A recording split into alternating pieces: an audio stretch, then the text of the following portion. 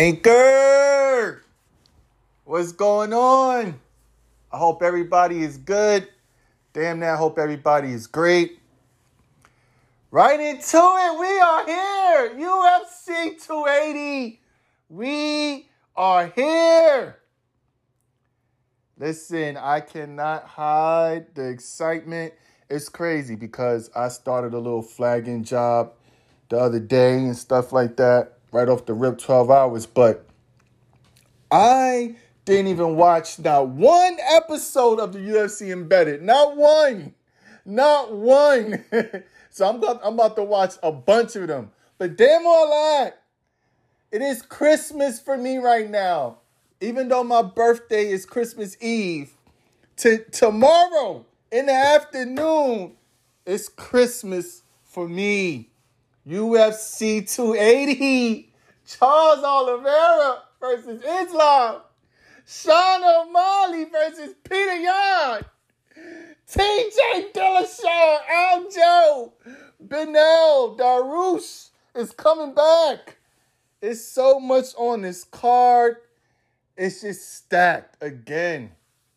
This is a gift to all of the MMA fans. It don't get no bigger than this. It don't get no bigger than this, Anchor. I mean, come on now. You got the GOAT, in my eyes, one of the GOATs of the lightweight division. And it's crazy because Charles Oliveira didn't even start his career as a lightweight. And he's already considered to me as one of the greatest lightweights to do it. That's how great and how much his greatness has escalated from the move from featherweight all the way to lightweight. He's one of the best to do it. Like how he always says, the champion has a name. Everybody knows the controversy with the scale. I still look at him as the champ. But, on paper, this is for the lightweight belt. And he's going against Islam. Khabib's protege. It don't get no scarier than this. I said it months ago, and I'm saying it right now. If Charles Oliveira cannot get the job done tomorrow, if he don't get the job done tomorrow, there's not a human being alive with 2 arms, 2 legs, and 2 hands that could stop Islam. Because he is that damn good. He is that damn scary. I say he's a protege of Khabib. But what's scary about Islam is that his hands, his stand-up, is way better than Khabib. So I feel like everybody's thinking it's going to be like a grappling exchange, which I really do think so. But this is MMA. Damn it. Kamaru Usman lost his belt in the closing seconds. And I'm saying that to say anything can happen. Some of the most craziest finishes that you don't think can happen can happen. Islam can mess around and knock Charles Oliveira out. I really do think that can happen. I do think that can happen. But at the end of the day, it's going to be a war. This is just with all the hype around it. With all the hype around Islam, and rightfully so. This is easily one of the biggest lightweight title matches in UFC history. Easily one of the biggest. Because again, you got Charles Oliveira on this destruction path of glory, of greatness, going against somebody who's trying to take their claim tomorrow. It don't get no bigger than that. Don't get me wrong. With all that being said, I do like Charles Oliveira because I love the guy. Don't get me wrong. I'm crazy about Islam, but just to see his rise and all the ups and downs that this man has faced throughout his career, it's just been nothing but inspirational to see Charles Oliveira at the position he is today. Nobody in their right mind would have thought Charles Oliveira would be considered one of the GOATs. One of the GOATs of the lightweight division. Nobody. But he is.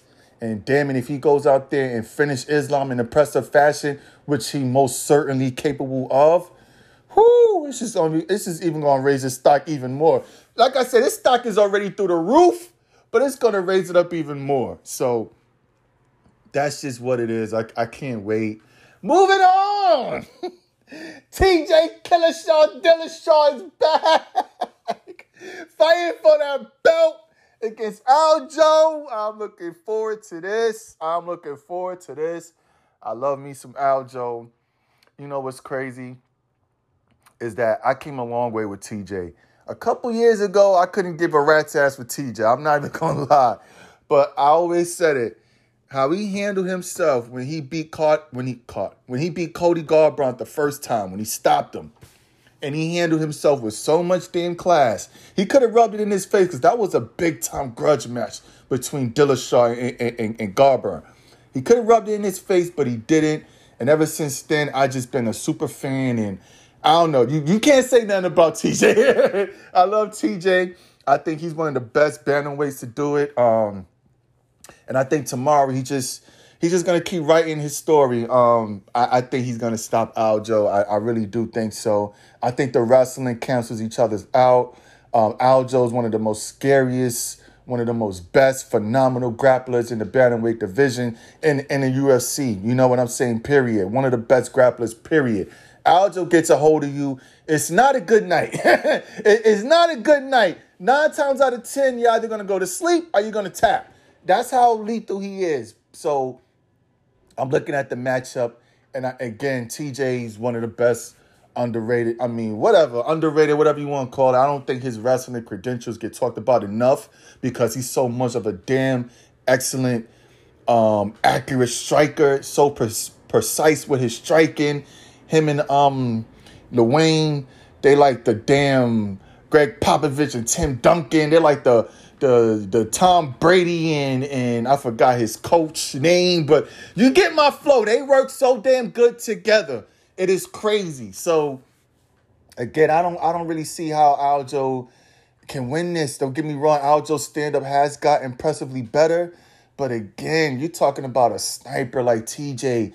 And TJ's not going to go in there and rush anything. He's just going to pick his spots because he know he got the advantage to stand up. He knows that.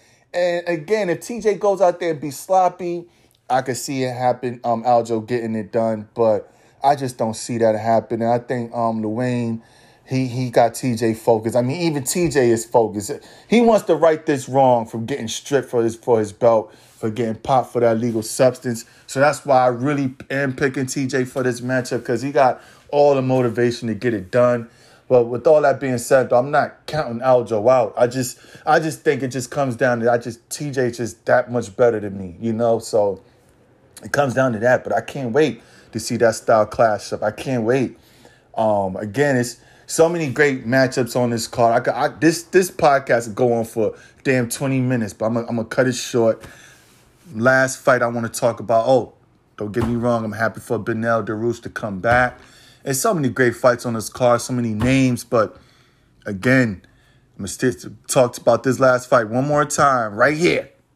Sean O'Malley, Peter Yan. It's going down. It's going down tomorrow. Everybody kept saying they want to see how good is Sean O'Malley. We know he's good, but how good is he? We're going to find out tomorrow and then some. He's going against Peter Yan, arguably, you know what I'm saying, never lost his bantamweight belt. had a hell of a blender, but he's here now. So, but still, that still does not take away the danger of Peter Yan. He's just that damn skilled. Could kick your head off, could punch your head off. Wrestling is good. Cardio is good. Like TJ's precision. He's accurate with his strikes. His timing is good. He's not going to go in there and rush. You know what I'm saying? He just reads his opponent well.